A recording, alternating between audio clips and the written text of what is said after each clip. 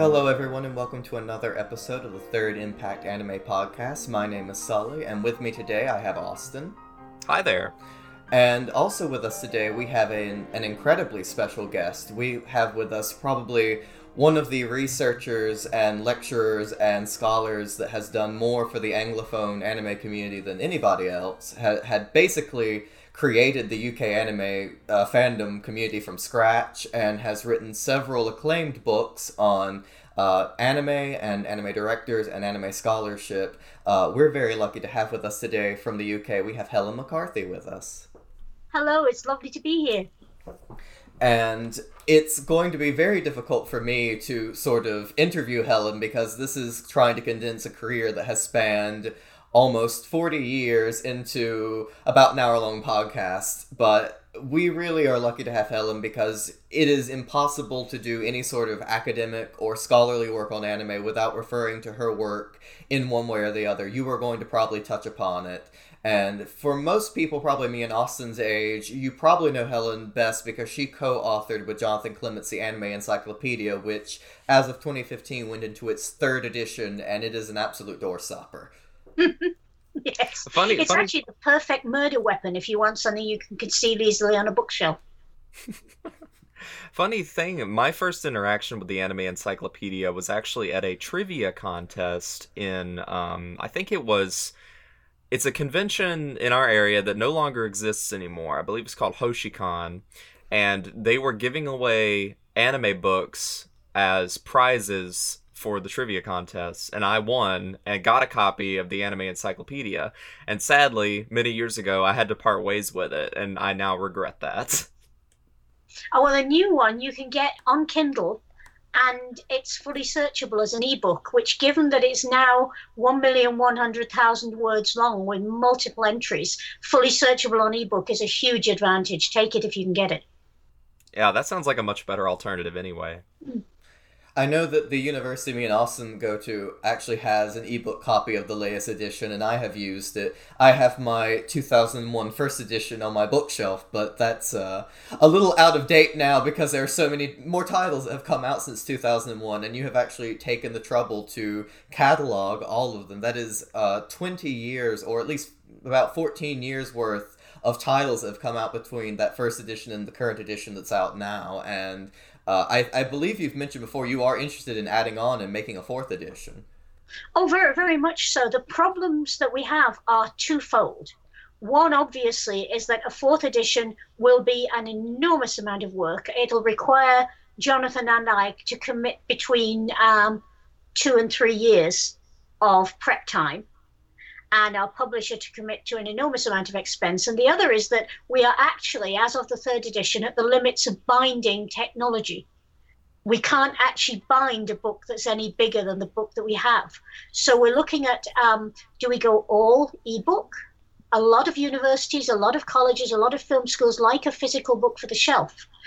And that's obviously a big market. So do we go 2 volume?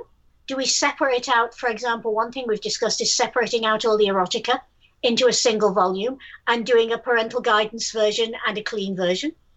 So you can buy the set, or if you're a concerned parent who doesn't want your child reading about hentai, you can just buy everything else.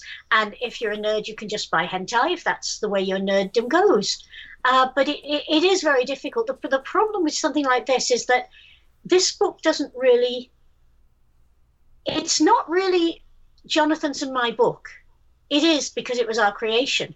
But so many other people, our wonderful beta readers, the team at Stonebridge, everybody we get information from, has put into it. And as the book gets bigger and bigger, it becomes more and more and more like one of those enormous starships that's too big to land. It's the Nostromo. It has to park in orbit around some world.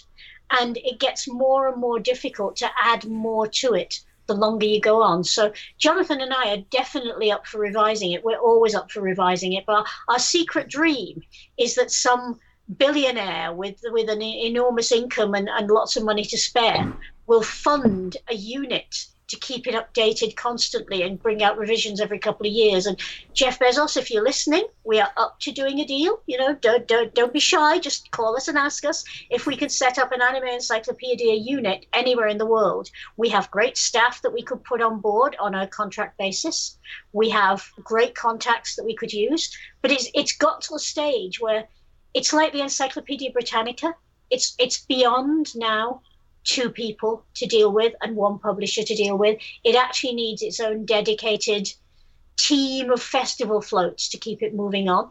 So watch this space. We may be able to get a 4th edition out. We certainly love to get a 4th edition out, but it's beginning to get to the stage where it needs serious money behind it.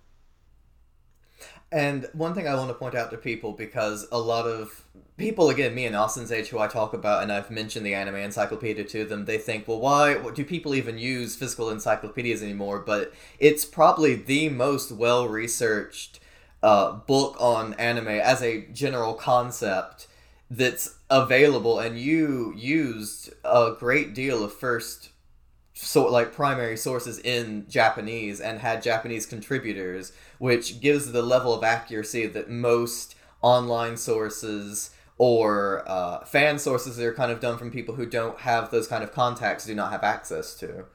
Thank you. I'm glad you noticed that. I think it takes a scholar to notice something like that, because, of course, for the general reader, and we do try and write for the intelligent general reader, as Jonathan always says, you're just reading this stuff. For a scholar, you've done that kind of work. You know what it takes to get it there, and you check back on the footnotes. But one of the things that I think is most challenging to me about public attitudes to the encyclopedia is that we get loads of haters on the internet. Everybody gets haters on the internet. If you don't, you're not doing it properly. But they come on and say, this book is useless. Why would anybody bother with it anymore? And 2 weeks after the next edition comes out, they've all updated their websites with stuff that wasn't in there before we published it in the new edition of the encyclopedia. That was so conspicuous in 2015. Jonathan and I were kind of laying little bets with each other as to how quickly we could see new information go onto various fan websites that had dissed us. And unfortunately, we were both right on the money every time. I think our value really comes from our cross-cultural perspective, though, because a lot of people who have the book in Japan, and a remarkable number of companies and libraries have it in Japan, have said to us, well, I didn't know that this British company or this American novel or this particular connection existed till I saw it in the Anime Encyclopedia. So we can bring a perspective to it from both lived experience and scholarly experience that bridges the world, and that's what we wanted to do. That's all we ever really wanted to do, was make a book about anime that would say this is not some crazy funky kids thing, it's not some fad, it's not Saturday morning TV. This is a real live cultural medium, and you have to treat it with the respect it deserves.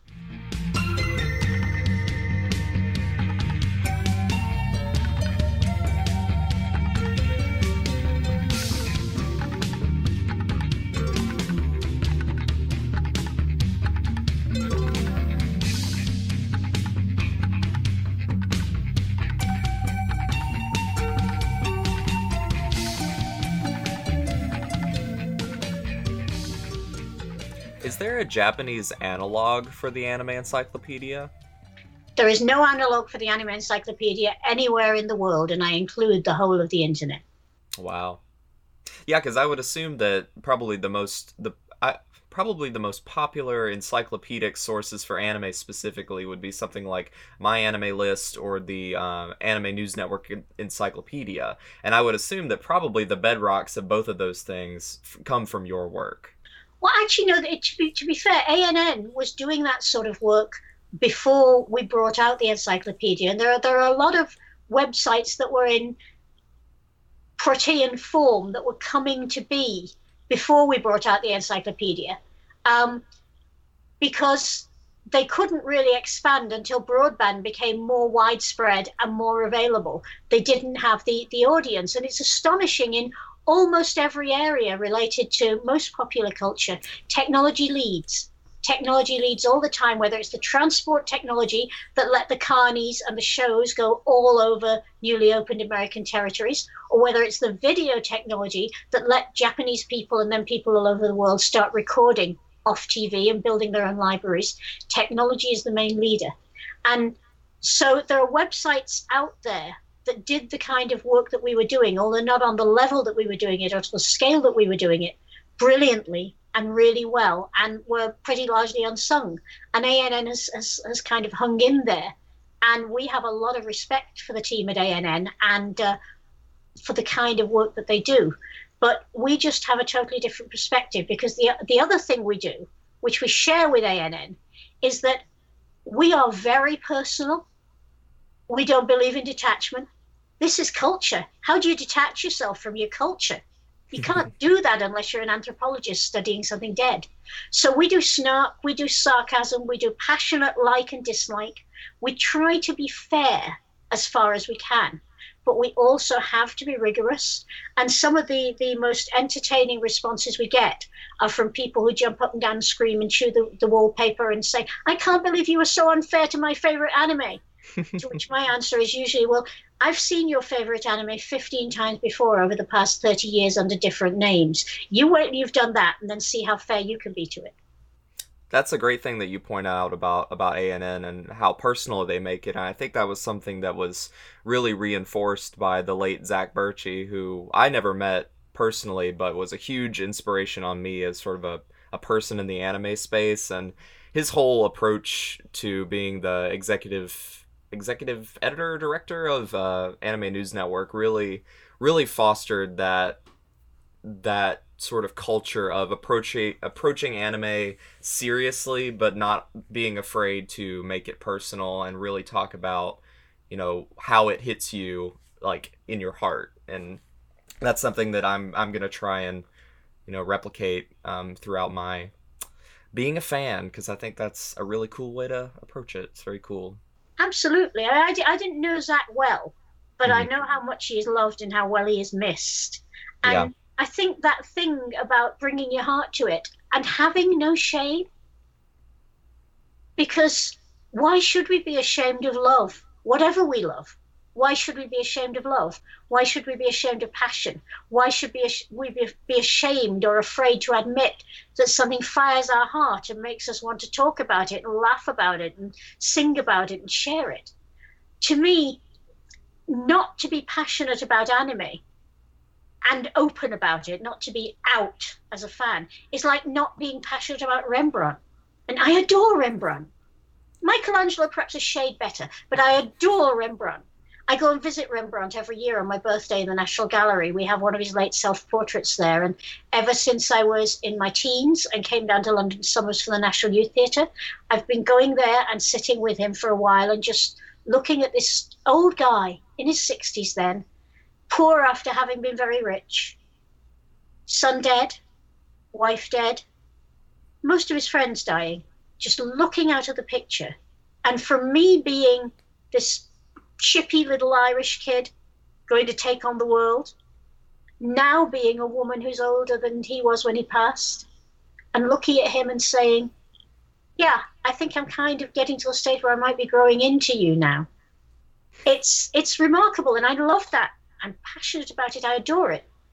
And I love anime just as much, and anime has given me many similar experiences where I've grown with a show over the years, and I've seen depths to a show over the years that I didn't see when I first saw it.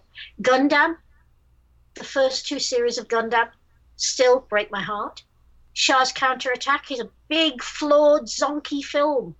But at the end of it, where they do the whole Arthurian thing, that has me in tears every time. Legend of Galactic Heroes, every time I rewatch Legend of Galactic Heroes, any of the segments, I learn more. How can we not be passionate? If you're not passionate, you're not alive.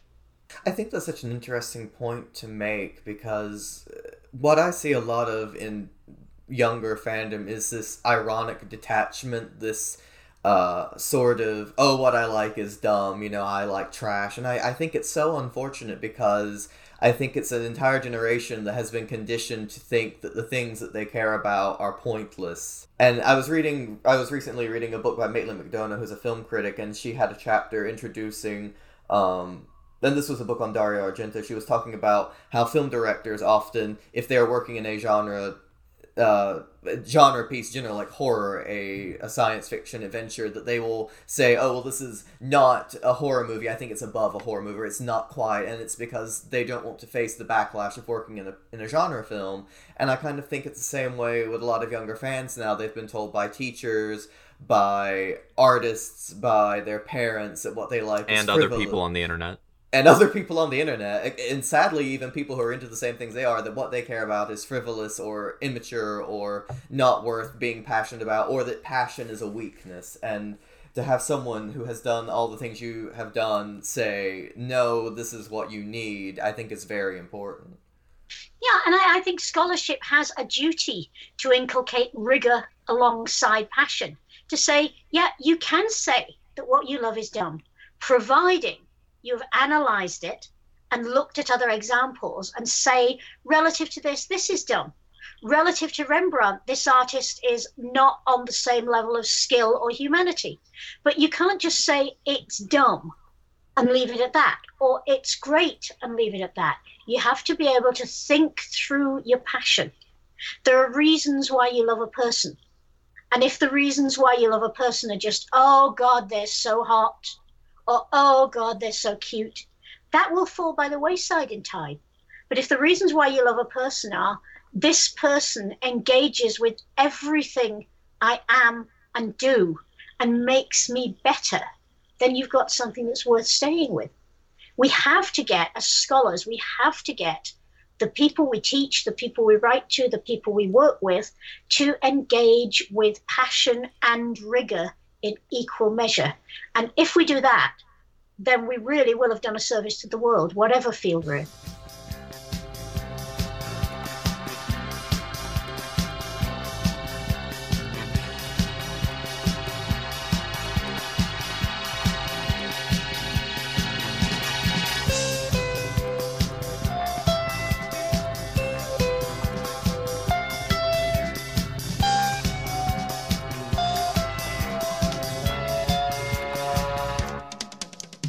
So, Helen, you, again, have been in the anime fandom since 1981. How did you... I mean, I know this is a tale you've probably told several thousand times, but how did you enter into the anime fandom? What is your anime origin story? Well, it is a tale I love to tell, however many times I can tell it, because it's not only my odyssey in anime, but it's also the place where I met my love. One of my loves, because we all have many loves in our lives, but my partner, the person who has done more than anyone else to keep me honest and engaged throughout my life. We met not as a result of anime, but we bonded over anime. My other half, Steve Kite, is an illustrator, and the year that he graduated, he came to see my best friend's flatmate about doing some artwork for a convention devoted to the works of Jerry and Sylvia Anderson, Thunderbirds, Stingray, Supercar, the Super Marionation people. I was really into Super Marionation, and so was my friend Barbara and her flatmate Pam, and we were putting together this convention because we didn't think that the works of the Andersons were celebrated enough. And these 5 young guys, straight out of art school, all crazy about British 60s TV, wanted to come and show us their artwork and say, let us illustrate and do the covers for your convention book. So I opened the door very early on a Saturday morning. And this was most unnatural for Steve, who does not normally become conscious before 11 a.m., even if he's walking and moving. I opened the door because I was the only one in the flat who was awake at the time, because both Barbara and Pam also don't become conscious before 11 a.m. So these 5 guys stood there and looked at me, much shorter than any of them, and said, we've come here to see Pam Barnes and Barbara Kitson about a convention. And I said, yeah, come in, and made them coffee and went off and left them to have their meeting. And when Barbara emerged from the meeting, I said, 5 single guys, and she said, yeah, because you check that kind of thing when you're in our position as single girls. Don't you think we should kind of put them on our party list because, 5 extra guys, always useful? She said, yeah, fine. I then walked into the front end of a moving Ford Cortina. Not immediately, there was a gap of time and circumstance, and broke my pelvis in 5 places and detached my pubic bone. So there was some delay in executing my evil romantic vision. But eventually, I healed, and Steve and I did get together, and I went round to his place for the obligatory meet my mum and dad thing that, we all do at some time with our partners, unless we're very, very fortunate. His mum and dad were actually quite lovely. And he showed me his room.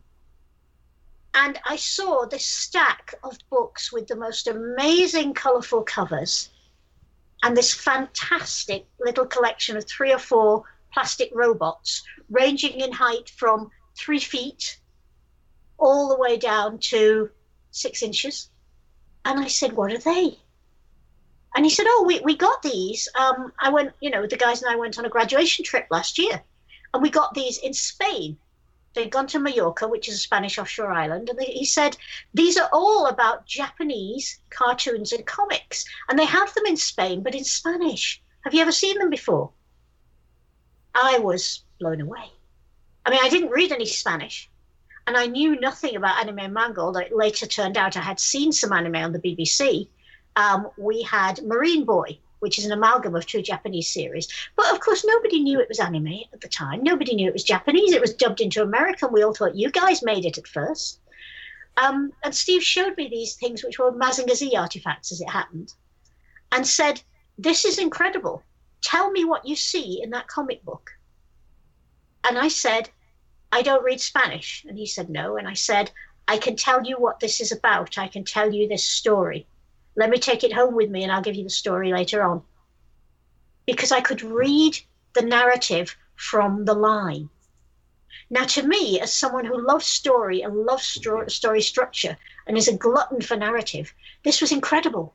This was a way of presenting stories that didn't rely on me being verbal at all, or didn't rely on me being particularly intellectual, or particularly intelligent, or particularly good in any language. I could read the story. I could communicate with anyone who could look at that page. This blew my mind wide open. And so I said to Steve, well, there's got to be more of this stuff. Where is it? He said, well, there's been some in France as well. So I went off because I went to a French convent school. So I went off to check with some of my colleagues who went to France regularly. And yes, there was a lot of Japanese animation available in French, on French TV, in French comic books in translation. There was even a whole magazine, Club Dorothée, devoted to a Saturday morning TV show that ran 6 or 7 anime segments on a Saturday morning. This was epic. It was unbelievable to find all this. So then I went to do some research in English. Now, at the time, I was working for our national library, the British Library, which is like your Library of Congress, only quite a bit older. And there wasn't anything. There wasn't anything on Japanese animation at all.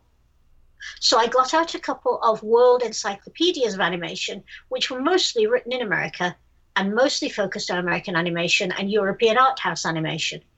And most of them had like 3 lines somewhere saying Japanese animation, mostly Saturday kiddie stuff, really, not worth your attention, apart from a couple of guys like this guy Tezuka, who does some art house animation occasionally that's worth looking at, but really don't waste your time on Japanese animation. And by now I was chewing the furniture and screaming and jumping up and down in rage, because I knew that something that could tell stories so beautifully, visually, was worth more attention than that. So I said, nobody has written a book about Japanese animation, Steve. I think I'm going to do it. Now, by this time, we'd been going out for about a year, and we were serious about each other. We knew that this was going the distance. And he said, really? In that way he has when I do something really stupid? And I said, yeah, because there has to be a book. Otherwise, I won't know anymore. And nobody else is writing it, so I better write it. So I spent the next 12 years persuading somebody to publish my first book, and it was a hell of a slog. But we got there in 1993. But in order to do it, to backtrack a little, we had to, as you said, bootstrap a fandom. Now, there were other people who knew about anime in Britain, because there were other people who'd been to Spain, to France, and a couple of people who'd been to America and had seen it there. Because, of course, the Japanese communities and the Hawaiian community in America had Japanese animation, sometimes translated so that 2nd and 3rd generation Japanese could understand it through subtitles. So anime was around. There were also a lot of Americans, including many Star Trek and science fiction fans in my circle, because I was a Trekkie too, who had done military service and had been to Japan or had friends who'd been to Japan and therefore had been able to get hold of Japanese animation on video. And there were also a number of these well-to-do young people, because as you know, people who are on military service overseas get pretty good allowances and they also get access to technology. And there were a lot of people in universities and other institutions who could get access to technology. People were beginning to copy these tapes and share them. And so we could get access. And as a result of that, I was able to pitch a Japanese animation program to a convention that I was working on. And they agreed to hold it. And it just so happened that that convention happened in the year that Akira had its British premiere. So suddenly, everybody wanted to know more about anime. And there we were. We were a group of fans. We had a newsletter. We turned the newsletter into a professional magazine through some investment that we got. We were experts. You know, we were suddenly experts by virtue of being the only people in the United Kingdom who knew how to pronounce the word anime, let alone, knew anything about it. And that meant that I got the in to do my book. So long story. And as you've gathered, I love to tell it. Because as an origin myth, I think it's pretty good. And also, it just captures for fans now how different things were for everybody, American and British fans, when we started out in the 80s and 90s. You were living in an age in which you did not own a telephone. You didn't have a mobile phone of your own. You didn't have a mobile device of your own. Maybe you knew somebody who had a phone the size of a brick from the mid-80s onwards, but it wasn't you, it was some business guy. You had to ask your parents to use the home phone. And in a lot of places, the home phone cost money, so your parents would say no. I know a lot of British fans who spent a lot of their early time in fandom in the mid to late 80s, standing in telephone booths on the corner of the street with money that you had to put in to keep conversing. Young fans look at us now when we tell them that, and we actually have to go back and do a full technological explanation of everything we're saying. It's like taking somebody to a Roman dig site, giving them a pile of artifacts and saying, there, that's the history of early fandom. It's mind-blowing. It's an anthropological study now as much as it is an origin myth. But it was, mostly at the time, it was just fun. It was annoying because it took me so long. It took me so many meetings, so many knocks on doors, so many letters, so many wasted journeys. But eventually I got to publish that first book. And having started, I thought, well, okay, now everybody knows how amazing this stuff is. Now it's becoming more available, on video. Now people are talking about it. Other people that are better qualified than I am, that actually read and write decent Japanese, will start to write these books. And you know what? Nobody did.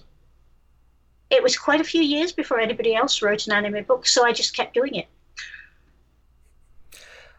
So I want to also kind of give some context as to the perception of anime at this time for, again, people who were not there. And again, this is England in the 80s and 90s, and we're full in the period of the video nasties and sort of being up in arms about the media that the youth are consuming. And now Akira has just come out, and everyone is kind of losing their minds over it. Everyone who's kind of in the know is. What was it like to be a fan at that time period where the perception of anime was either it is kid stuff and it's not worth paying attention to critically, or it is hyper-violent, orgiastic nonsense that is going to ruin the youth of our nation?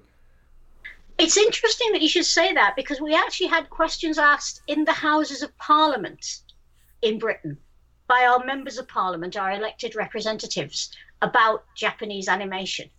There was a serious concern that this would corrupt the youth of Britain totally and lead to them all becoming drug. I mean, remember, this is 15 years after punk, but we were still worried that kids might become drug-addled, disaffected, uninterested, not willing to engage with society. Have we learned nothing? We'd had this with the hippies, we'd had this with the punks, and now we had it with anime. And there was a real atmosphere around it, which was, of course, deliberately leapt upon by Island World Communications, who had set up a manga video label, the origins of present-day manga video, who were deliberately angling the marketing of this material in that direction, choosing to market it because they knew that if you tell a 12-year-old boy that something is so violent, so disgusting, so radically and emphatically transgressive that he is not allowed to read it, to see it because he's under 15, you know that kid is going to move heaven and hell to buy that videotape and to watch that videotape. And the marketing was aimed at. There was a technique that Jonathan Clements has talked about in his anime history, and that he's talked about extensively elsewhere, called 15ing. And Jonathan was one of the practitioners. Translators were asked to make the language in anime as edgy as possible, even if it was not so in the original, so that our British Board of Film Certification, because we censor all our video and film releases, would certify it as only suitable for people over 15.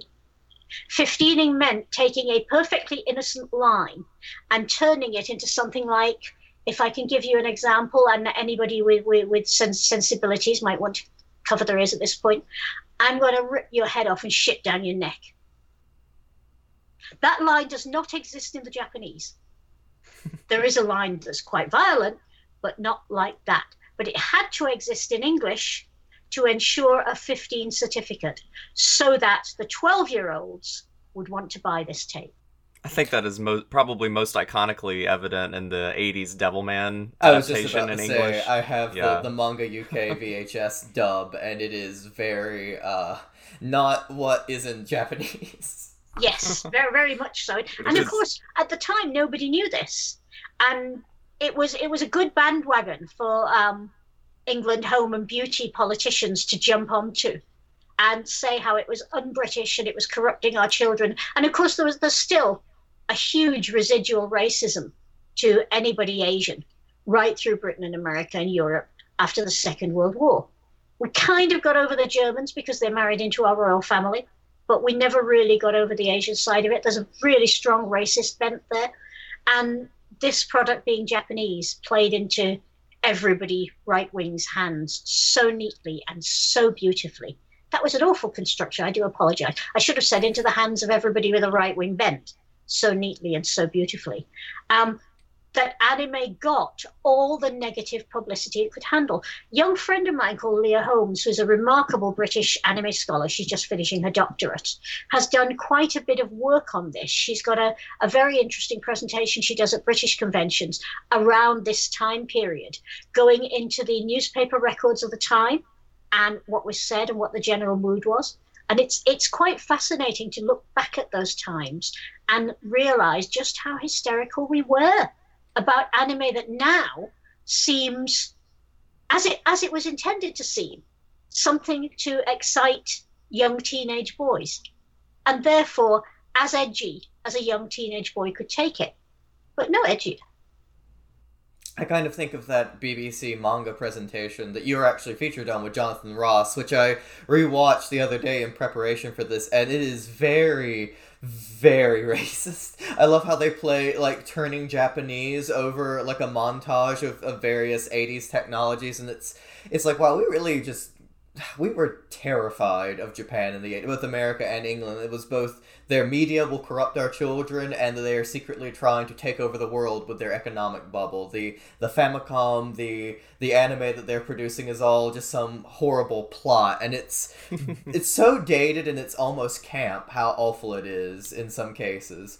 It is funny that some people's uncles still think that the Nintendo system has a chip in it that will read your mind and make you explode. But in a way, it is understandable, because if you think about it, Japan was an empire of its own that Britain and America, working with the other allies, had managed to defeat. But if you look at both of our experiences of empire, Britain's as a dying empire in the past, and America's as a new young empire that wanted to be a lot more imperial than it had been so far and was starting to lose the economic and scientific clout to do it. Our reaction to this old empire suddenly reviving through what we now call soft power was entirely predictable. Britain and America had no idea how to handle soft power, and we ought to, because we had Shakespeare and the Cultural Revolution after Elizabeth I, but most of us have forgotten that. You guys hadn't had time to learn to adapt to soft power, to learn to do anything but be imperial. And we just freaked, we flipped, we completely lost it over Japan finding another way to establish an Asian hegemony in the West. And really, when you think about it and you look at the anime of today with extremely well-behaved schoolgirls forming rock bands, what were we flipping over? This is, most anime says, hey kids, go to school, be cooperative, be nice, and go out with the guy next door. Exactly what American parents want their children to do. K-On! Is ruining the youth of the West. Absolutely. It's giving them all terrible ideas about making friends and being cooperative and doing well in school. It's horrible.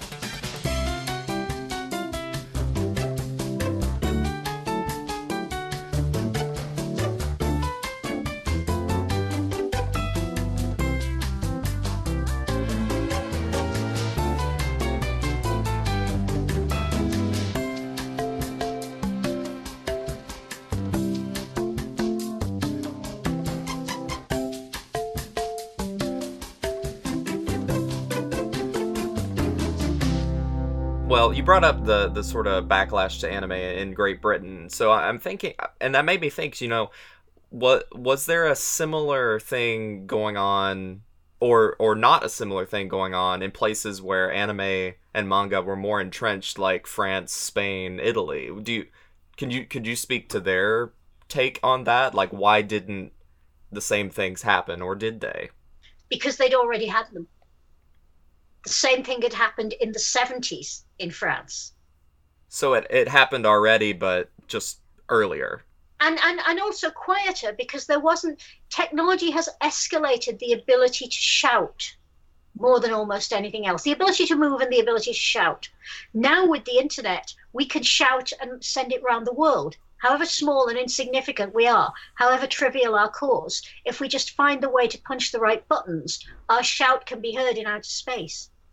But back then, your shout could only be heard as far as your language and your technological reach would run. So at the 70s in France, there was a big outrage. And remember, the French do outrage very well. They're a nation of philosophers. Nobody can do outrage better than France can do outrage.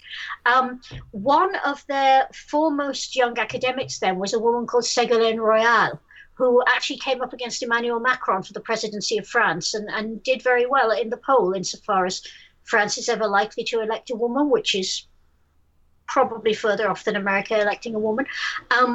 So she could have been president of France, but at this time she was a young academic, and she wrote a paper about the terrible negative effects of Japanese animation and babysitting television in general, but focusing on Japanese animation.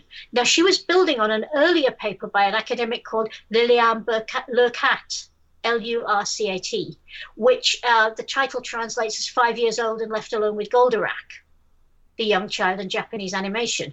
And it was talking about the increasing habit of a changing society in France where women since the war had been more likely to work, less likely to be at home with their children till they were grown up, therefore more likely to have their child being a latchkey child and coming in from school and sitting down with the TV and an easily available cold snack to entertain themselves till mom and pop got back from work, all alone with these violent Japanese cartoons.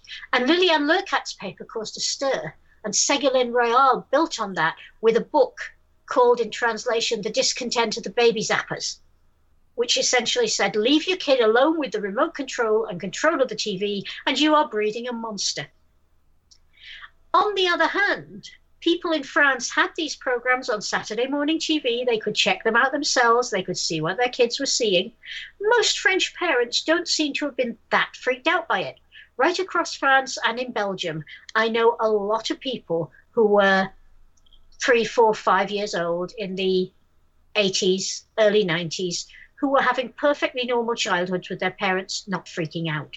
So there was a certain amount of that in France. A certain amount of that probably in Spain, although I can't speak to Spain, certainly some of that in Belgium.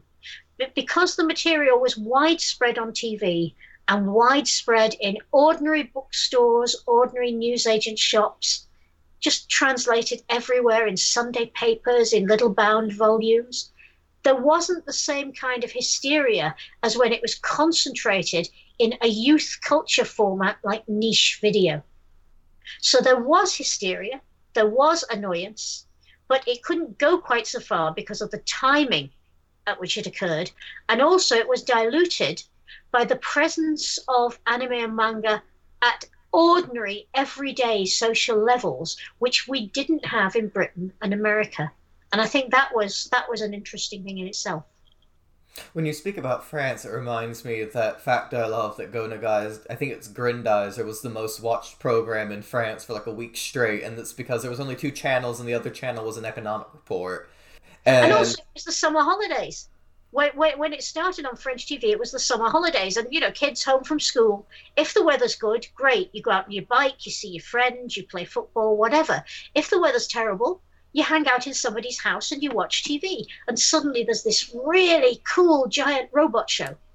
It was interesting, actually. The reason that it got on in the summer holidays is that a young programmer at the French national TV station wanted to show it, but his boss thought it was too edgy and too risky.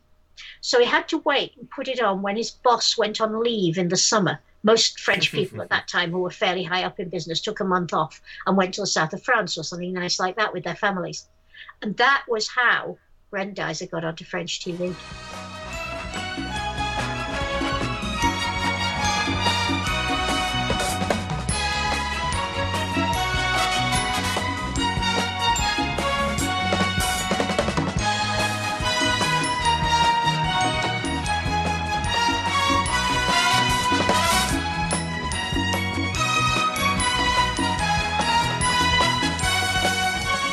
So moving on from your fandom history and fandom in the UK and America in the 80s, you have done quite a lot of scholarly writing on anime, to the point that you have written a book on Osamu Tezuka, which has gotten you the label of his biographer in Japan, has been translated into Japanese and I believe Korean and Chinese as well. And Spanish and Italian. And you've also written a similar biography of Hayao Miyazaki, where you actually got to sit down and interview him and other people at Studio Ghibli.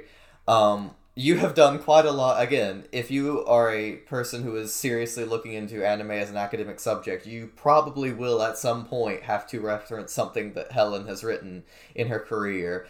Given that you have been doing anime as a scholarly topic for so long, what are the sort of trends in anime academia that you have seen, and what do you kind of see as being the future of anime academia?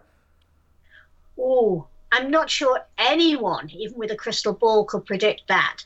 Because one of the things that's happening in academia at the moment, as anywhere else, is that budgets are under pressure as never before.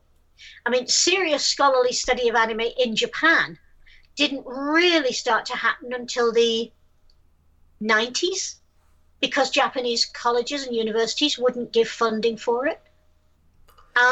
Really serious study of anime in Britain and America started up around the same time.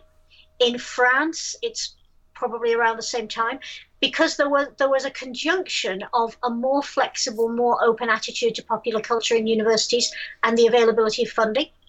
But now, as society as a whole is kind of veering more towards the right, veering more towards caution. The pandemic has imposed massive costs that public services never expected to have to carry. We really can't call much about academia for the next 4 or 5 years, I think. Everybody is going to be in a very straitened circumstance. But let's go long term. Let's look in a more utopian manner, as if we could.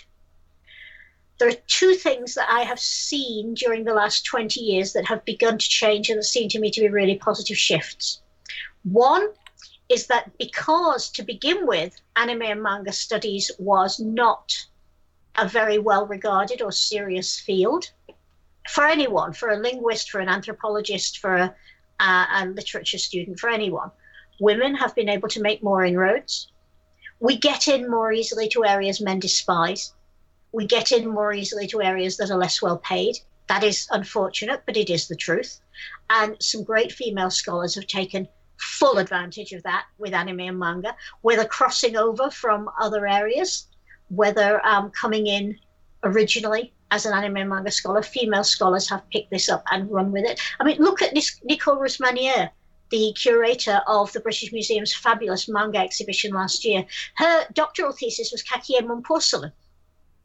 That's about as far from anime manga as you can imagine until you look at the analysis of images and the technique of craft and how it ties into everyday life. And then, of course, a Kakeiamon porcelain scholar is perfectly positioned to study anime manga, obviously. But the opportunity for women to gain a toehold has been remarkable, and women are fighting to hang on to that now. The other thing that's been interesting has been how the ubiquity of English language versions of anime has enabled many monoglot scholars, or scholars with shaky language skills like me, and I'm speaking here with deep gratitude, to explore anime and manga. But the unfortunate thing is that, you know, when you start out with pidgin Japanese, which I have, but lots of determination, two things happen. You become very familiar with search engines and dictionaries, and you make a lot of better qualified friends, and you exploit them shamelessly. And this has been one of the great blessings of my career, that I have had people that I can check my translations with, that I can talk to, that I can cover my arse with, in the British phrase. But some scholars don't want to risk that, and so they have stuck purely with the English language versions in studying. And I think that has limited Anglophone anime and manga studies more than necessary. Because, of course, even now, with the vast amount of material that's begun to come out, we still know only a fairly small slice of anime and manga. Very little older material, relatively, has still appeared. And so we are still ignorant of the foundation stones of about 2/3 of our discipline. Imagine if you were studying classical civilization today, but you had to wipe the names of 2/3 of both major and minor Greek and Roman authors off the syllabus. How would you deal with that? We're studying anime and manga with one hand tied behind their back. I know very serious manga scholars whose work I respect massively, who do not know Chieko Hosokawa's key work, Uke no Monsho, Seal of the King, which is one of the great romantic manga of world history, and is also the longest running manga anywhere. And yet scholars don't know it because it's never appeared in English. Actually, it would be a gift to Netflix. It would be such a gift to Netflix. Game of Thrones has nothing on Uke no Monsho. It's fabulous. Go out and read it now, whatever happens. But, you know, it's so those two things, the lack of willingness to adventure into unexplored territory has restricted scholarship, Anglophone scholarship, and has made its work, although valuable, limited. And the ability of women to get in there and do work and show that they can do work has been an enormous blessing. So it's a balance, pros and cons, looking back. Now, looking forward, what I want to see is more women working in this field, more non-gendered people working in this field, more multi-gendered people working in this field, more people bringing different perspectives. I want to see African anime scholars as well as Black American anime scholars. I want to see more and more and more non-Japanese Asian manga scholars, more and more scholars who can tie together the marvels of K-pop and Japanese animation and Japanese manga, and how Korean culture is cross-fertilizing once again after a long history of doing so. We have the opportunity now, with the communications tools that we have and the scholarly tools that we have, both online and in person, to build a view of culture that is truly inclusive, truly worldwide, truly all-embracing, using anime and manga as a springboard. And I think if we neglect that opportunity, we are betraying the future. So what I hope to see when you are talking to me on my 100th birthday, or when someone else podcasting 50 years in the future to scholars who are just starting out now, what I hope they will say is, yep, anime and manga really turned out to be a bridge to world culture without diluting, without making culture homogenous, without doing an Americanized version of manga, without doing films for a modern Western audience. Anime and manga, as a gift from Japan to the world, have been able to meld with all these other wonderful Asian and African and European cultural forms, and have been able to truly radicalize culture. That's what I'd like to see. That's what I think we could do if scholars just keep doing it and keep on their pace.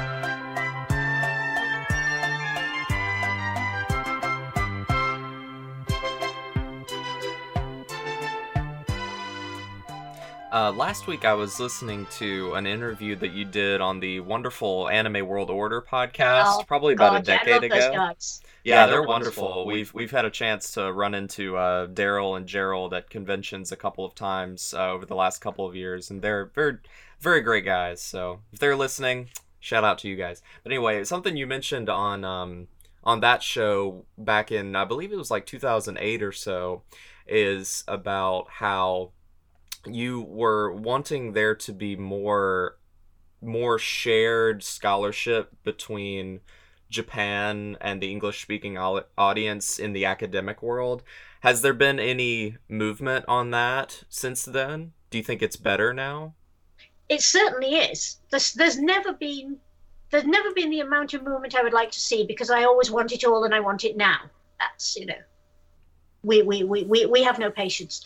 But if you look at journals and English language publications, more and more of them are embracing Japanese scholars and publishing their work alongside. More and more academic institutions that work on anime and manga Japanese culture are including scholars from Japan and across Asia. The University of East Anglia here in Norwich in England has some wonderful Japanese and Asian scholars working alongside other scholars, and it enriches everybody so much when you can actually see that happening. And linguistic barriers are now, thankfully, now that we have better technology, not as serious as they were in the past. But the other wonderful thing is that technological barriers are enabling scholars to speak without having to travel. And of course, that has been a great blessing for the pandemic. But before this pandemic, back at the end of last year, I was in Norwich for a seminar day at the University of East Anglia. And 3 scholars spoke, one from Azerbaijan, one from somewhere in Russia, I forget where the third was from, but from totally different parts of the world. Scholars who could not get funding to travel, might not have even been able to get permission to travel, depending on the regime they were working under at the time, or their university's quotas or whatever, but could take full part with other scholars in an academic symposium because they could get online and Skype it. It was that simple. So now we have this wonderful opportunity that will maybe work to counteract a little bit the idea that it's expensive to do scholarship because you have to go all over the world and your university won't necessarily fund you to do all those trips. There is absolutely no reason now why you can't attend any symposium at any level at all, as long as you can Skype it. So I think we have an opportunity now to do a great deal more than we have done. And it's beginning to bear fruit. We're beginning to see some really exciting collaborations and cross-fertilizations between young scholars in Asia and in the West. I would like to see more African scholars come in on this, but I understand that anime might not be a primary interest, and there might be other areas at the moment, like science fiction, which is enjoying a huge resurgence of African energy and Black British and Black American energy. And sometimes it happens, I think, that a particular culture, for reasons that don't always become apparent until a long time later, suddenly blossoms in one area. It's like water flows wherever it can get out. Water will flow anywhere that it can find an outlet, and it will come out in a form that wasn't necessarily the form it went in as. And in the same way, I think it will be very exciting when we start getting input from all the new Arab, North African, and Gulf world fans that we're seeing coming up along the lines. It will be great when we get more input from those fans in scholarly areas.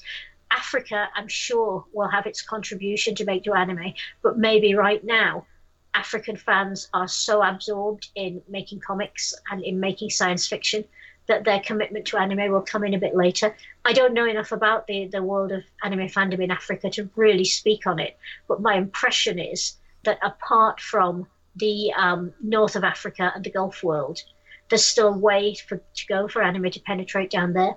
Same with India.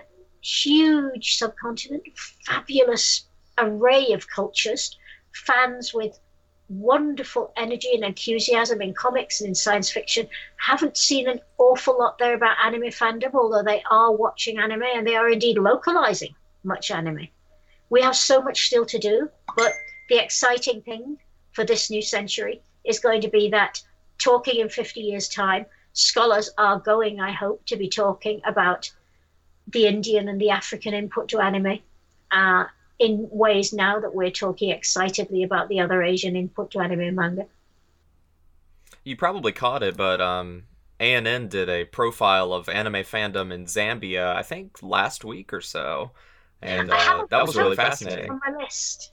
Yeah, it's not a super long article. It's kind of just a profile, but I thought it was extremely fascinating to see that fandom being profiled and shown off in a way that we don't really see very much because it's still blossoming, like you said.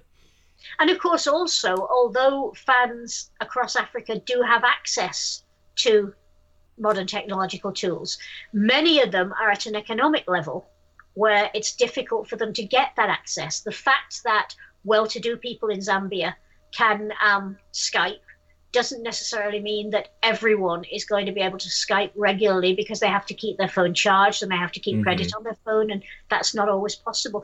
Things that we take for granted because we don't think we're rich, and we are ridiculously rich. We're not as ridiculously rich as ridiculously rich people, obviously, and they've got richer over the past few years. In fact, over this pandemic, I was reading something disgraceful, like the world's 10 richest billionaires have made something like 500 million extra each. I can't remember the figures, but some absurd extra amount of money out of the pandemic. Excuse me while I vomit. Yeah, exactly. Well, actually, no, it's great that people make that kind of money. What isn't great is that they keep it and use it to make themselves richer. If I had 500 million quid, I'd go to Africa now, and I wouldn't come back with a penny. But it's not. It's the willingness to invest only in what makes them money, rather than to invest in wonderful things for other countries that need it, or for people in our own countries that need it. That's what makes a rich person disgusting. It's not having money. It's having money and being greedy with it. Andrew Carnegie, the American millionaire, came to my country and built libraries all over it for poor people. There are Carnegie libraries still running in Britain 120 years later, and communities go into them every day and can get access to books because Andrew Carnegie didn't keep his money, he did good with it. That's what we want to see. Right. And that's what would enable more fan access. But, Africa is an astonishing continent, and I am always astounded at the energy that keeps coming out of there, because, of course, humanity came out of Africa, as we know. But the energy, the creativity that keeps coming out of there, and the amount of, again, going back to racism, the amount of time and energy that colonizing forces, white forces, have devoted to pretending that Africa doesn't have that energy, doesn't have that creative ability, is just ridiculous.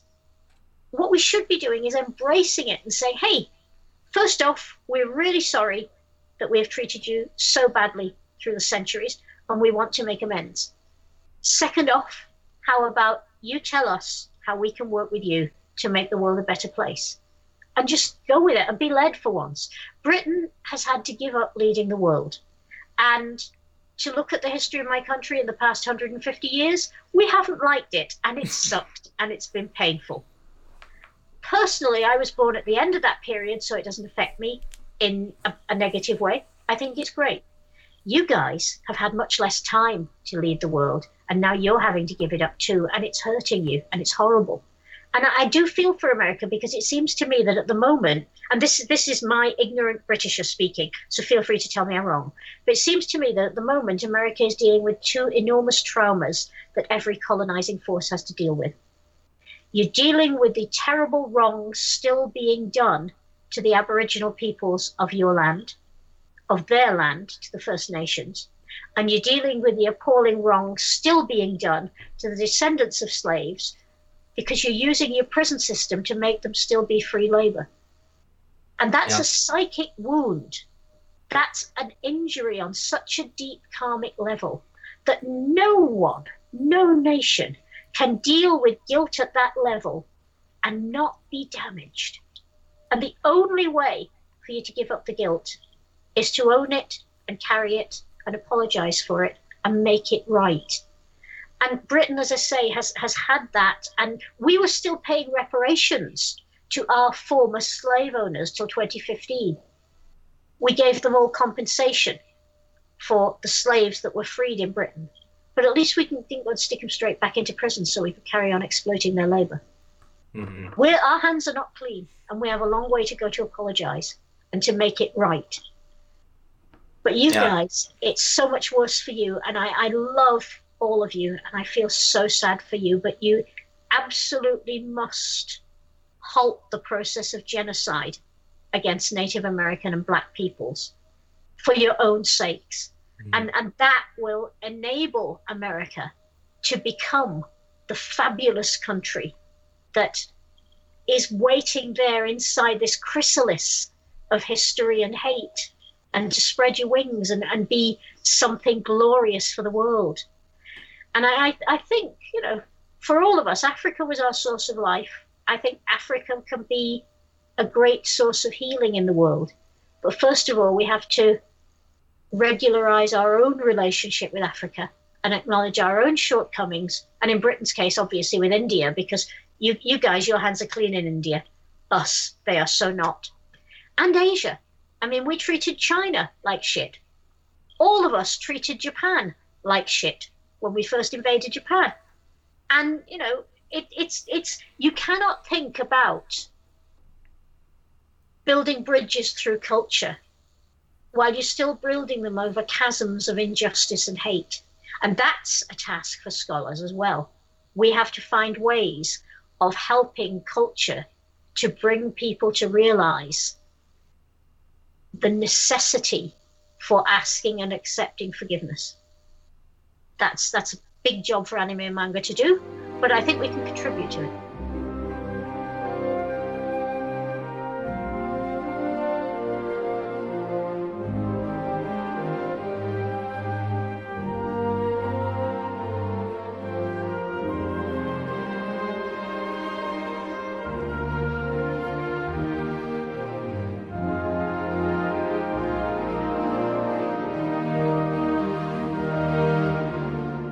So, you've talked a lot about what you think is the sort of future for anime scholarship, and I think it is important to talk about confronting colonialism and racism using even something like the study of popular media.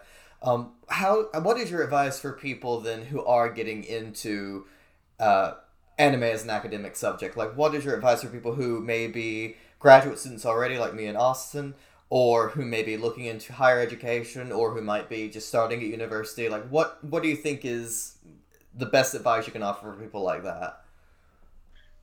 Some time ago, in fact, many years ago now, because I'll wind back a bit.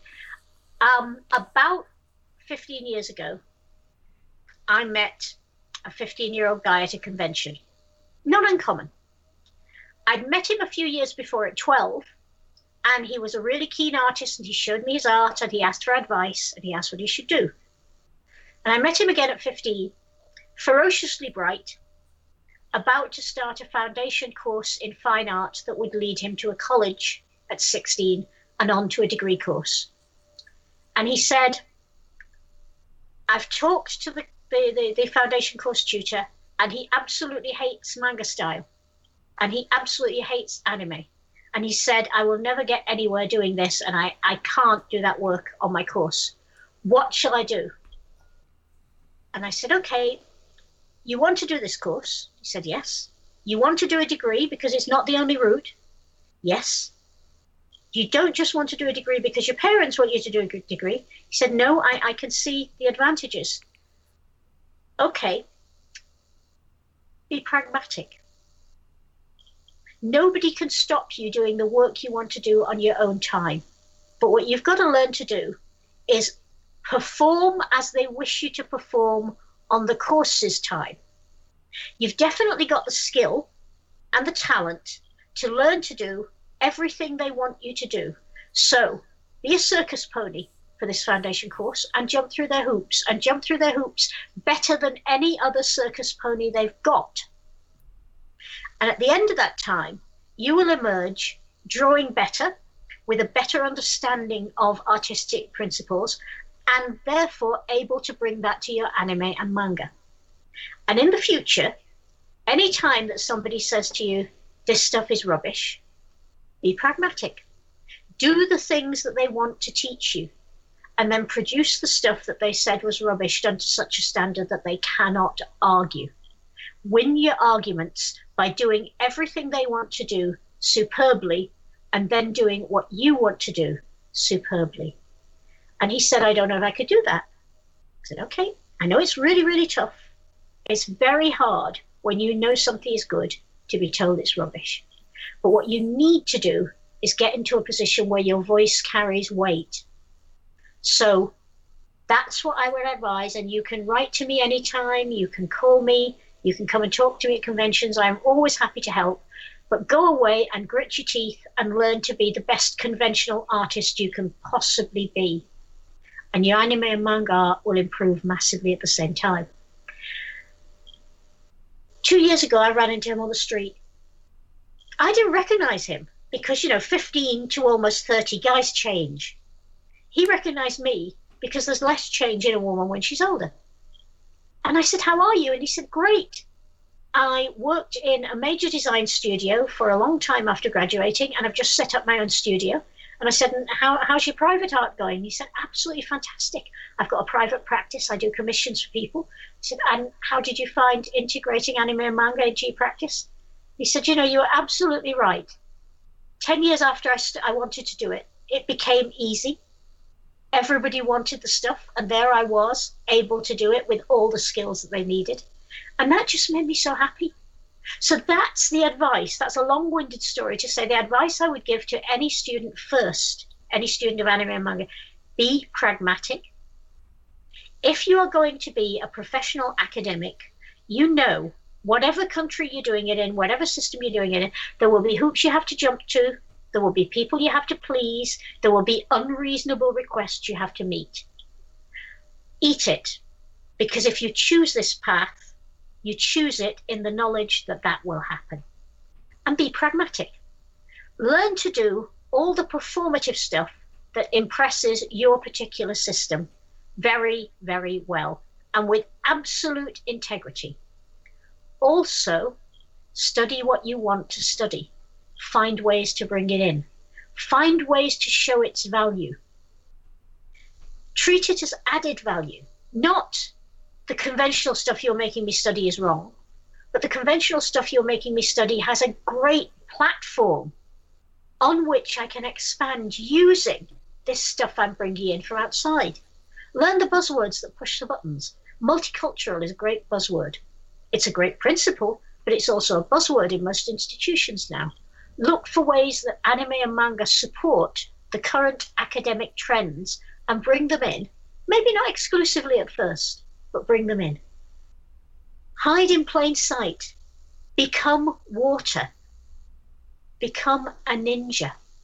If you have to do it by stealth, do it by stealth. But that way, you will get to a position in the academic establishment where you will have respect and integrity, and you can make the points you want to make.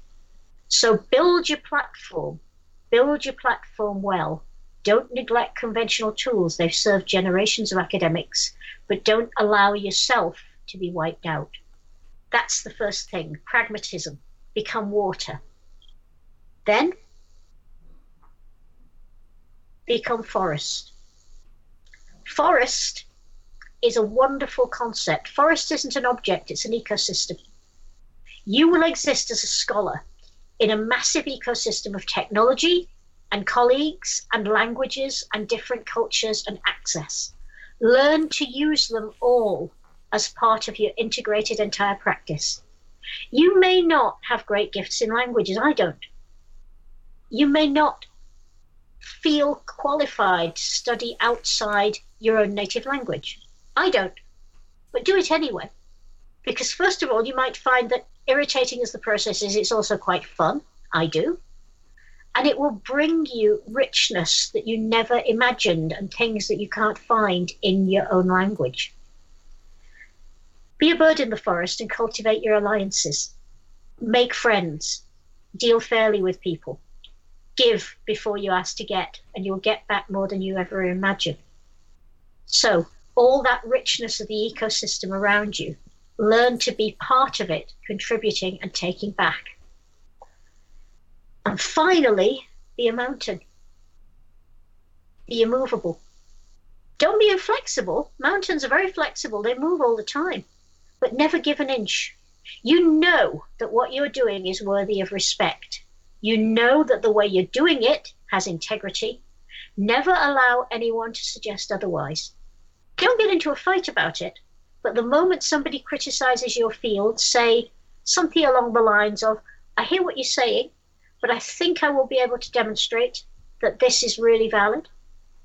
I hear what you're saying, but I would really like the opportunity to show you why that might not be the right opinion at the moment. I hear what you're saying, but this allows me to work in ways that reach many, many more people.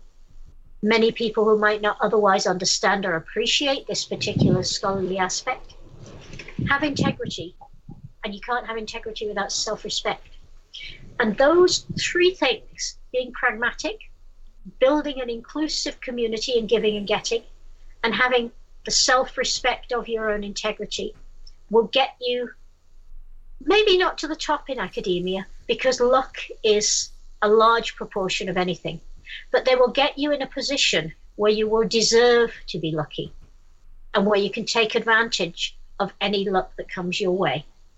And honestly, thinking of the scholars that I esteem the most, the scholars that I respect the most, they are always giving, they are always affirmative, they are always positive, they are always willing to help, but they always stand by their core beliefs. And that speaks to me of someone I want to learn from. I want my gurus to be worthy to be my gurus, because damn, I deserve good gurus. And that's the best way to get good gurus, is by being worthy of a good guru. So now we have a few questions from listeners that we're going to give to Helen to answer. And the first one is from Tobias, who is not a listener. He's also on this podcast. What is the one anime property you're sad to never see take off in the States? Or, I suppose, in the UK as well. So many, but Legend of Galactic Heroes, which has had a large chunk of my heart for many, many years, and Rose of Versailles. Rose of Versailles, I think, is an anime whose time may have gone in the eyes of many, because its technology is old school and very old school, but it's a story that has literally everything. It has love, passion, intrigue, cross-dressing, great outfits, revolution. It's one of the most radical manga ever written, and that's reflected in the anime. So I would love to see Rose of Versailles take off. And one of my little things is every now and then I go on Twitter and I say, hey, Netflix, make this, and they ignore me. But hey, Netflix, make Rose of Versailles. It will be a career maker for young actors and actresses, and it's a fabulous, fabulous story. Now I'm just thinking about that Jacques Demy Lady Oscar adaptation that he did, and I had a friend watch it recently. He was like, oh, this is terrible. I'm like, look at Jacques Demy. It's going to be a 50-50 shot. You know, yes. Everybody in that movie was either a European bit part actor or a British soap star, so... And I mean, Rose of Versailles did have its manga re-released. I forget who did it. I want to say it was Seven Seas who did the it's big... Udon. Oh, they did? And they did the big, beautiful, leather-bound... they're doing the big, chunky omnibuses, and I've been meaning to get that. I'm hoping that with this, like, retro crush and all of this, like...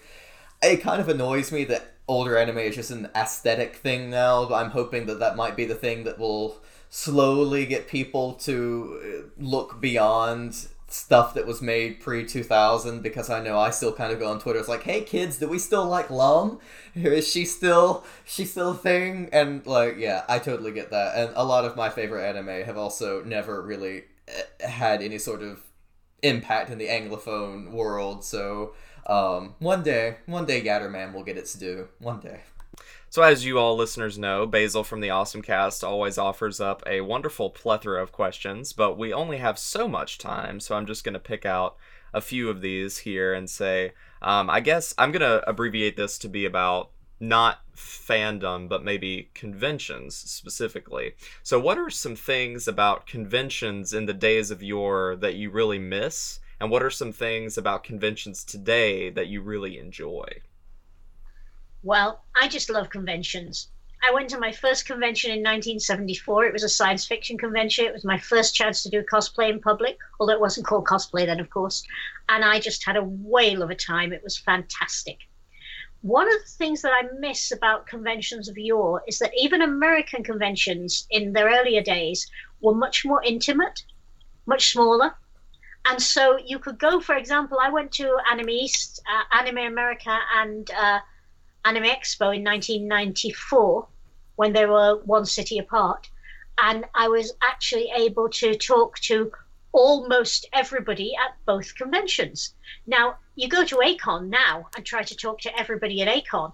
You couldn't even take in everybody at A-Kon in the weekend. There are like 30,000 people. How do you deal with that? So I miss the intimacy of small cons. I miss the fact that you could walk into a bar and meet one of the guests and just be having a drink, you know, not have them policed off or sectioned away behind security, but just be sitting together like two human beings having a chat. I miss the intimacy in the green rooms when people used to mingle a lot more than they do now. But that was then, and anime has got bigger, and I'm really grateful for that. What happens now is that big conventions break down to a series of mini conventions. Inside each big convention, there'll be 8 or 10 or 100 small conventions going on in the games room, in the doll room, in all sorts of corners, and private groups making their own convention. And so you still get that mini convention. It's just that unless you happen to know that group, you don't hook into it, which I think is sad. But the best thing about conventions now is the absolute epic banquet laid on for you of so many things that you want to be in 5 places at once. It's, you know, that frustration of reading the comm book on the way home as you drive or plane or train back to wherever you came from and saying, oh my God, I saw this and it was great, but I missed this that was on at the same time and this that was on at the same time. It's just amazing. But for me, because I go to conventions as a guest, I go to conventions for work.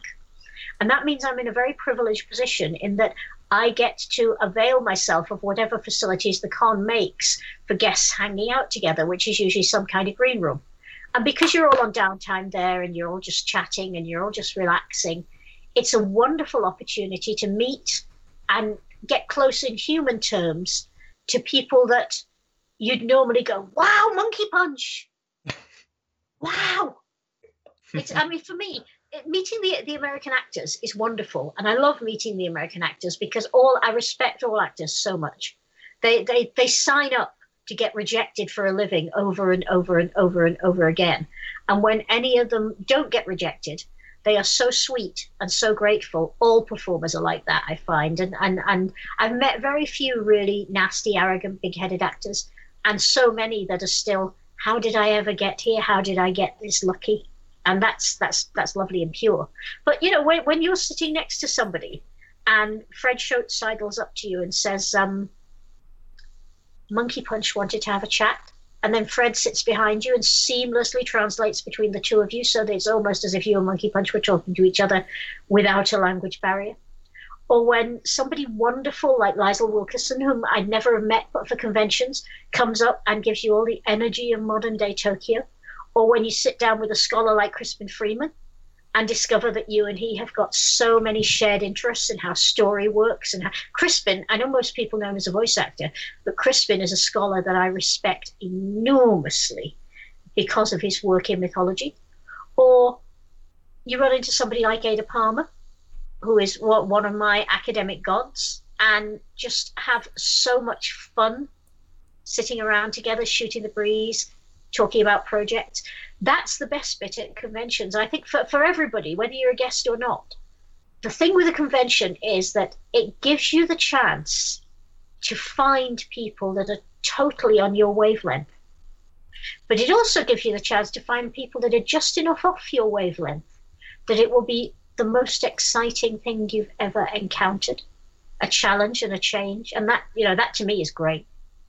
No, I love that. And I find that is in some ways what I find most rewarding about conventions. Like for us, we go to a few per year, and it's easy to kind of feel a little overwhelmed, a little bit burnt out in some ways, because we've been doing it for a while, but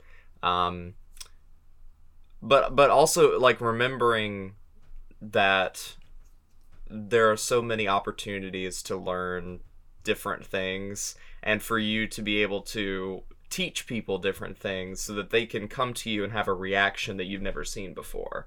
Like that's one of the great things like that I do at my panels is the panel kind of can stay the same from iteration to iteration. I may change a little bit, but I always get different reactions from people, and their reactions help me to be a better panelist.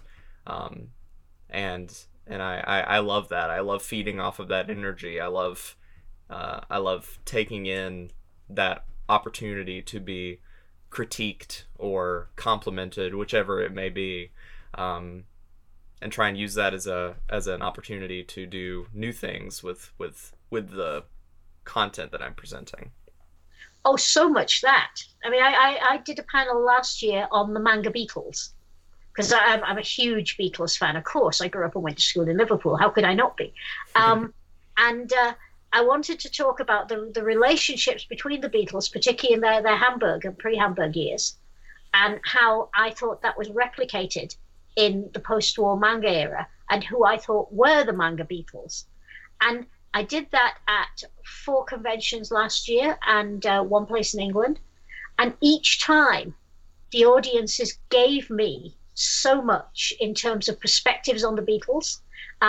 What one convention, a father and his daughter attended together, and her dad was about my age and an old Beatles fan, and she'd kind of been put off the Beatles while she was young because her dad was so into them, and she'd done other things and then come back to them. And the two of them had such a wonderful take on a lot of different bits of Beatlemania that I hadn't thought of before, and a lot of different aspects of the music that I hadn't thought of before. You just gain so much. Mm-hmm. That gives me hope for my David Bowie and anime panel I one day will write. Did you know Leiji Matsumoto did a manga on David Bowie? I did not know that. Matsumoto is a huge music fan, massive music fan, and he did a stack of manga for a Japanese magazine called Rekopow. And among them, alongside lots of stuff on classical music, which is one of his great loves, David Bowie, I think there's a Bob Dylan, I think there might even be a John Lennon. Wow. I'll have to look that up. Hopefully somebody has translated it. Or at least the images nobody has somewhere. translated it, but we do have the citation and the year in the index of our Matsumoto book that's coming out from McFarland later this year, so you'll be able to find it there. Good. Pre-order now. Pre-order now. Oh, please pre-order now. Actually, just let me say one thing, although I've been doing nothing but talk. Pre-order books, please, particularly now in this situation that we're in, because when you pre-order a book, you say to a publisher that you're willing to put money into that book, and it means the publishers print more, and so the authors have the opportunity to sell more books and make more books. Pre-ordering is one of the best ways you can support an author and a publisher and a bookstore right now. So please pre-order books. Especially now that we're in a pandemic, there are no conventions. What else are you going to do? You better be, as we at Third Impact Anime say all the time, go outside and read a book.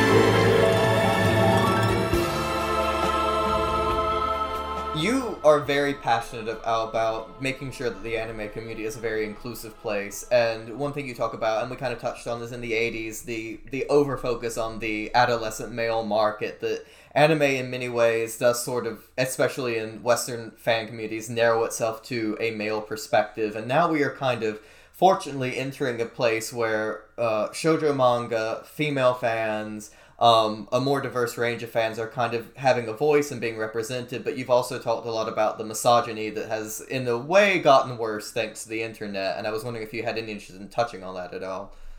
Well, it's interesting you should say that. The young British scholar Leah Holmes, whom I mentioned earlier, was one of a group of young women that I met when we founded Anime UK magazine back in the early 90s.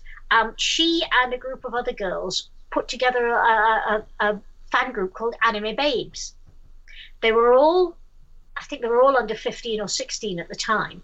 They were all girls, they were all feisty and passionate, and they wanted a group that said, yeah, we are into anime. Girls can be into anime, and this is a group for girls who want to be into anime. And yes, we're all babes, we're all hot, we're all terrific, but we're more than that. So you just shut up and listen to us. They had so much energy, and it was beautiful. It was beautiful to see. They were baby lions kind of rolling around all over the place and roaring, and they were great, and all of them have gone on to do remarkable things since then. But I have never seen the point of misogyny because it wastes the energy of 50% of the human race. I see the desirability of misogyny from the male perspective, because if you can get somebody else to be your service animal, you never have to grow up. I mean, Peter Pan, what is that? People wait on your hand and foot. You use magic for everything. You're never responsible for yourself. You never take care of yourself. You live a life of complete irresponsibility. That means you never grow as a person, and you never mature enough to make any art that's worth making. And that, in my view, is the one original sin. Never to make anything that's worth making. So, yeah, I've been a committed feminist. I was brought up a committed feminist by an Irish grandmother, Irish aunts, an Irish mother, and a whole posse of nuns. And I believe that I own half the world, and I have a responsibility to own half the world. And in anime, it's quite difficult because sometimes someone will come up and say something smart at a convention, or obviously just be showing off. And on the one hand, you don't want to crush a young plant. That's unkind and unfair. But on the other hand, you can't just sit there and listen to that kind of talk without calling it out. So I try and do it gently and with respect, but I also try and do it uncompromisingly. Because look at all that we lose. I mean, there are so many women who are doing great things in anime, great things in manga. There are so many mangaka who are astonishing female creators. I think where I lose patience is where people can only build themselves up by putting other people down. That's very negative, and it doesn't matter whether you're hitting on a woman or a gay or a bi or a transgender person or somebody with a different skin color. That's just stupid, because if you need somebody to be beneath you for you to feel good about yourself, you're never going to feel good about yourself, ever, in this world. It's a huge question, and it's a worrying question, and I wish there was more that we could do about it and for it. But I think all we can do, all of us, as scholars, as teachers, if we go on to be that, and in writing, and as fans, is to make ourselves into, not barriers, because I don't like barriers, not gatekeepers, because I think gatekeeper is a hideous job. Make ourselves into doors to safer and better places, so that young fans who might be facing any kind of terror or trauma know that within fandom, there are sensible, reliable, safe people who will listen to them and not judge them and give them advice if they want advice, but just be there. And I think that might work. Mm-hmm. I think that's one sort of approach that I try and really lean into whenever I do panels. Is it's like I've read this stuff, I know this stuff, I'm familiar with this stuff, but my panel is not me showing off how much I know. It's a sharing exercise about taking what I have learned and packaging it into a fun 45 minutes or an hour and presenting it to people so that they can appreciate it too, not to just show how big my brain is. Sully's brain is much bigger than my brain. So I'm glad you think so. But yeah, it's like be a gate holder, like hold it open, a door, like you said, instead of a gatekeeper, because nobody likes that. That's no fun. Yeah. And when we grow up, maybe we'll get to be the river that carries the boats. Yeah. Which is the most wonderful thing. Back to your river and forest analogy, right?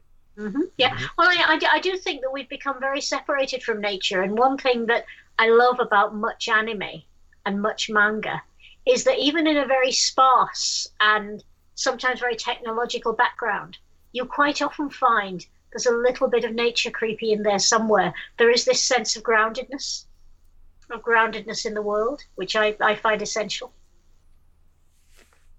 So another thing that Basil asks, just real quick, so is there anyone making anime or manga right now that particularly excites you? Oh, so many, almost too many to think of even. I am becoming more excited by Makoto Shinkai.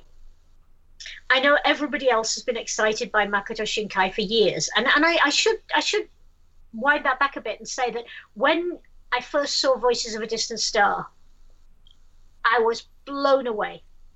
I thought this is the rawest, most honest, most devastating analysis of the human heart and teenage love since Romeo and Juliet, and I adore Romeo and Juliet. I got a bit concerned after that, first of all, because everybody started saying Shinkai is the new Hayao Miyazaki. I mean, before the guy had made 12 hours of video, he was the new Hayao Miyazaki. No. For heaven's sake, give him a bit of time, He's the new Makoto Shinkai. Yeah. And also, because for some time after that, it seemed to me that Shinkai was doing the same thing over and over again. Now, there are artists who do that and do it very successfully because they do it differently every time. But it seemed to me for a while in the midpoint of his career that Shinkai was doing the same thing over and over again. I'm becoming more excited about Shinkai now because I think he's begun to move on and show us a bit more of the artist he might be. I'm still not sure of his direction. I'm still not entirely sure of his direction, but that's there.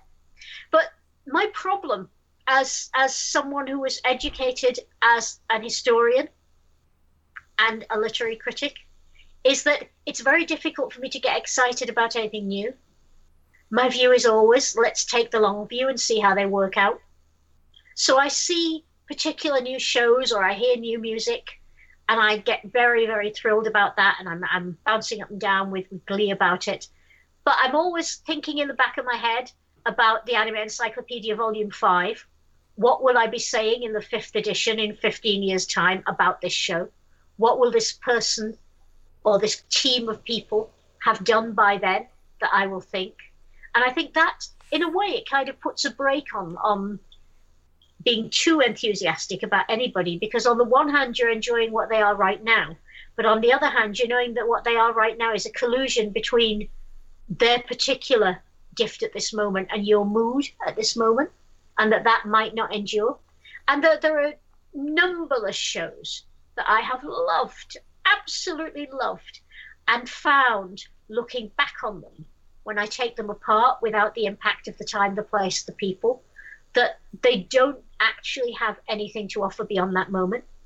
And it's kind of like sex. Sometimes that moment was all there is.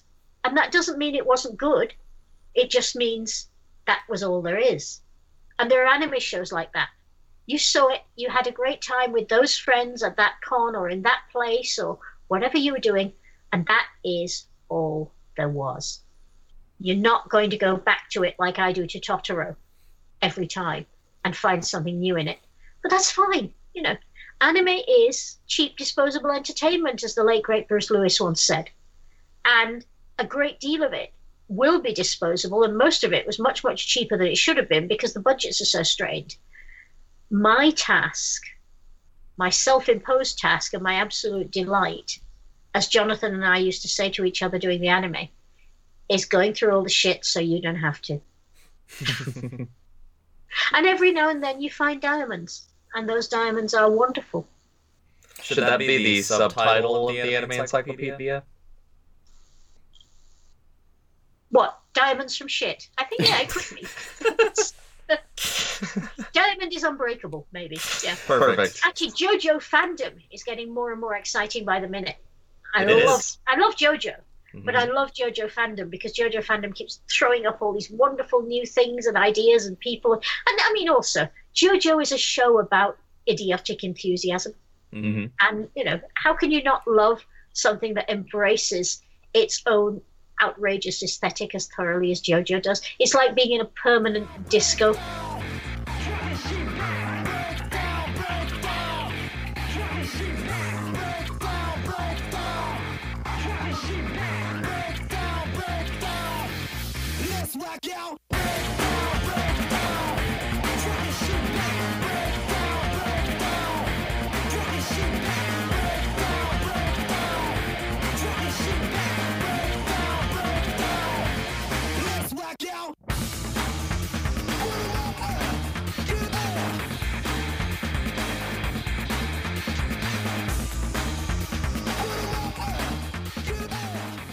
Another participant on this podcast, Ryan, is really asking the tough questions. Helen, what is your favorite color?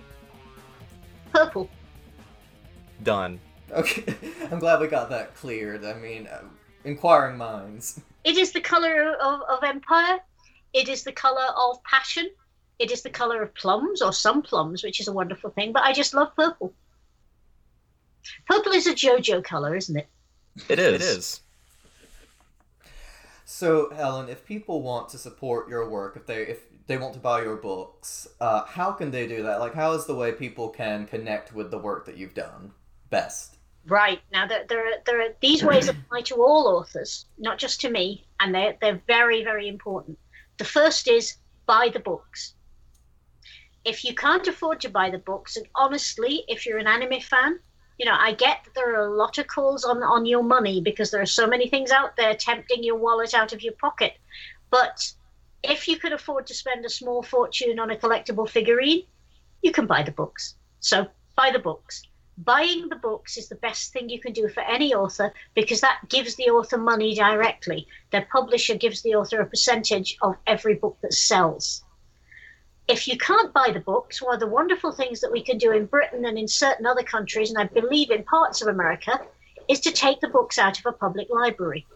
If you check a book out of a public library that is a member of the library loan scheme, the author receives a few pennies every time you do that. Now, obviously, this works really well for people like J.K. Rowling, who not only sell millions of books, but get lots of library loans as well. But what it means is that people who don't have the money to buy the books, you know, students, people on a low income, can still give their authors money directly by checking a book out of a public library. And even if your public library is not a member of the library loan schemes, your public library records that the book's been taken out, and that affects how the publisher views the author. If a publisher can see that a public library system in, let's say, North Carolina has bought 50 copies of the book a year ago, and is now coming back for another 50 copies, that means that those 50 copies were borrowed so often that they've fallen apart. So the publisher calls up the library and says, hey, I see that you're buying another 50 copies of our books. And the library says, yeah, we lent these out. They went out 300 times a book. They came back in rags. That means the publisher knows how good the author is. So go to your public library. Support your authors by doing reviews. Doing a review on Amazon, on Goodreads, wherever you choose to review, doesn't cost you anything except some time online, but it makes a big difference to the author. And if you can do a review that's not just, I really liked this, but that says specifically why you liked it and what you got out of it, that's great. And it doesn't matter if the review also offers some criticism. I mean, authors learn from criticism. If you say, I thought this was a really, really terrific book, but I would have liked to see it if it were longer, or I would have liked to see it if it was shorter, or I actually think this is two stories trying to work together, or here in this book about Tezuka, there are so many other stories I can see trying to get out, and I'd like to see books on X, Y, and Z. All that is fantastic. It's all grist to the author's mill, because you would be surprised how many publishers read online reviews. And it's not impossible that if you say of, for example, my fabulous book on Leiji Matsumoto when it comes out, hey, this is a great book on Leiji Matsumoto, but I can see from looking at the book that his wife Miyako Maki is also a considerable artist. Some publisher somewhere will make a call and say, book on the artist Miyako Maki, what do you think? So you're helping the authors in future as well as with this book. Reviews are our lifeblood. Sales are our lifeblood. Give us as many of those as you can, both if you can, but one or the other is fine, and you will make any author happy. And for me, go to libraries, borrow as many of my books as you can, buy as many of my books as you can, obviously. Come and see me when I'm at conventions. Suggest me to wonderful podcasts like this as a guest. Ask conventions to invite me as a guest. Ask a university to invite me over to lecture. I'm not going to go anywhere until there's a serum, but I will very happily do an online lecture. My rates are very reasonable, and I'm controversial, but I can keep it clean if I'm asked to, although it's kind of a source for regret if I have to do that. So yeah, there are lots of ways. With any author at all, any way that increases positive exposure of our books is going to be really, really helpful to us, and we appreciate it more than I can say.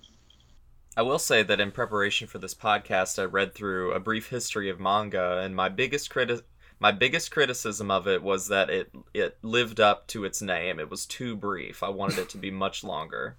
I adore that little book. It was actually much longer to begin with. When I was commissioned to do the book, it's 96 spreads now, and I was asked to do it at, I think, 128 spreads, 2 picture sheets. And so I wrote it at that length and in that version. And 6 weeks before I was due to submit my final version, my editor came on to me and said, there's been a major budget cut and we're shrinking everything across the board. I need you to rip out 25% of the book. Oof. So talk about killing your darlings. And it was quite complicated in that book because there's a timeline that runs across the bottom of the pages that had to be replanned and recondensed. So it was fun for me. It was fun for the designers. But it is a lovely little book. Its ambitions are far bigger than its size. And I think it does a very good job. And it's one of my books on which I've had the most positive feedback. And it's one where almost everybody says it should be bigger. So, maybe somebody somewhere will ask me to write a not so brief history of manga. That would be great, and I love the little a tidbit that you included about Shotaro Ishinomori trying to change the way people write the word manga so that it has a more positive connotation, because I had never heard that story. I thought that was absolutely fascinating, so thank you for including that. But again, that's evidence of how good it is to go beyond your comfort zone, read widely and deeply. I found that on a Japanese website. And I did my usual shonky translation with my dictionaries and my pathetic reliance on search engines. And then I went to a Japanese-speaking friend who is much better than I am and said, this sounds really funky. I'm not sure this is actually accurate. Can you tell me, is my translation way off? Or is this just some wild goose story that this Japanese person's spinning? And they came back and said, no, this is actually covered in several respectable printed sources of the time. It's a real story and your translation was not off at all. But I would not have found it if I hadn't been saying to myself, you really can't just look at sources in languages you read well. You better go to the Japanese and challenge yourself a bit more on that. I want to point out a book that actually, because of you, I now have on my to-buy list when I get back to my apartment, and that is, it's a self-published book, but a history of anime before 1919, or is it 1917? I mean, just that title, the balls to say, A History of Japanese Animation Before 1917. It's fabulous, isn't it? Right, I saw the little presentation that you gave on it, and I was so enthralled. I was like, I have to read this for myself now. Oh, I'm so glad. I mean, Freddie he's one of those scholars who is so unassuming. He's Canadian-German, works, I think, out of Montreal, quinquilingual, German, obviously, French, which every Canadian has to speak, English, Japanese, and Chinese, possibly something else as well. And just one of those researchers who is like a terrier with a very, very big bone that he's not going to give up till he's unearthed. I mean, that guy read Japanese film magazines going back to the 1900s. He read brochures for magic lantern salespeople going back to the 1830s. Just the depth of the research was staggering. So please do get it. And please do correspond with him when you do, because he's always so appreciative when somebody notices his work. I cannot believe that he has had to self-publish that himself in both German and English. It's insane that a work as important as that has to be self-published. So for all of our listeners, I'll make sure that in our show notes and when we post this interview online that we'll have links to buy all of Helen's books. And is there a pre-order open for the Leiji Matsumoto book yet? I believe McFarlane do have a pre-order open on their website, so go in there and pile in. We'll make sure to link that too. One of the reasons we're so glad to do it with McFarland is that, as you both know as grad students, academic books, if you have to buy them, forget it. They can be crazy. Yes. But McFarland are at least somewhat more reasonably priced. It's so, you know, we all felt, I mean, Darren and I are co-editors, and all the other contributors felt that we wanted to make this book as accessible as we could. So when we looked at the different presses that we might have gone to, McFarland come out pretty well on that score. You can actually access most of their books without losing all your tuition money for the term or not being able to eat anymore. So we just want to take the time to thank Helen for taking time out of her very busy schedule to talk to us today, and again give this wealth of knowledge to all of us. If you are a student like me and Austin, and you are looking to do anime as a serious academic topic, you will probably, you will reference her work. It will happen. It's an inevitability. And two, I think all of us should take a lot of her words to heart in how we can make anime scholarship a more inclusive place and a better place going forward, especially with the way the world is now. If you're listening in the future, hopefully you're in a better future than we are in the present. And where can people reach out to you, Helen? Well, I'm ashamed to say that I haven't touched my blog in over 15 months, but I really have to get my blog back in order. However, on my blog, which is Helen McCarthy, A Face Made for Radio on WordPress, there is an email address to which I respond. Not always immediately, because I do get quite overloaded at times, but there is an email address to which I respond. So please feel free to email me. It's helenmccarthyinquiries@hotmail.com. It's on my blog, A Face Made for Radio. I'm very happy to hear from anybody. And also, let me just say that this has been so much fun, you guys, and you have made it such a pleasure to talk to you. Please do ask more anime scholars on the podcast. Get more anime scholarly opinions and get more people from all over the world engaged with anime, talking to each other.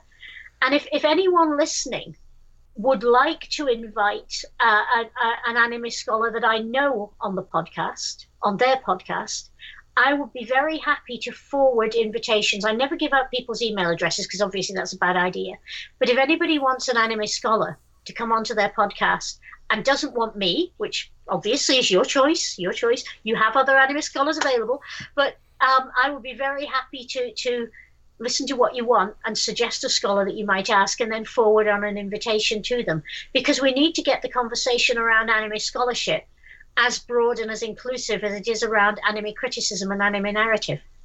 Yeah, well, thank you so much for being on our show with us, and we would love to do more episodes showcasing all sides of the anime fandom experience, whether it be fandom artists like our last interview that we did, or people that are voice actors, or people that work in the industry, as well as people that approach the topic from an academic perspective. So thank you so much for coming on. Thank you. That was my pleasure. Alright, that was our show for this week. Thanks again to Helen McCarthy for coming on to talk about her work in anime scholarship. If you'd like to follow her on Twitter, her handle is at tweetheart4711, and her website is helenmccarthy.wordpress.com. As for me, you can follow me, Austin, on Twitter at BebopShock, and you can follow Sully at Calvacun, and that's CALVA_KUN. And you can follow the podcast overall at TI_anime. You can find the show notes for this episode and others on our website, thirdimpactanime.com. Please consider dropping us a rating or a review on your favorite podcatching website. It really helps us a lot with visibility. And also do consider sharing this episode with a friend, because who isn't looking for a decent anime podcast to distract them while the world is falling apart? On that note, thanks for being here, stay safe out there, wear a mask, and we'll see you next time. Take care.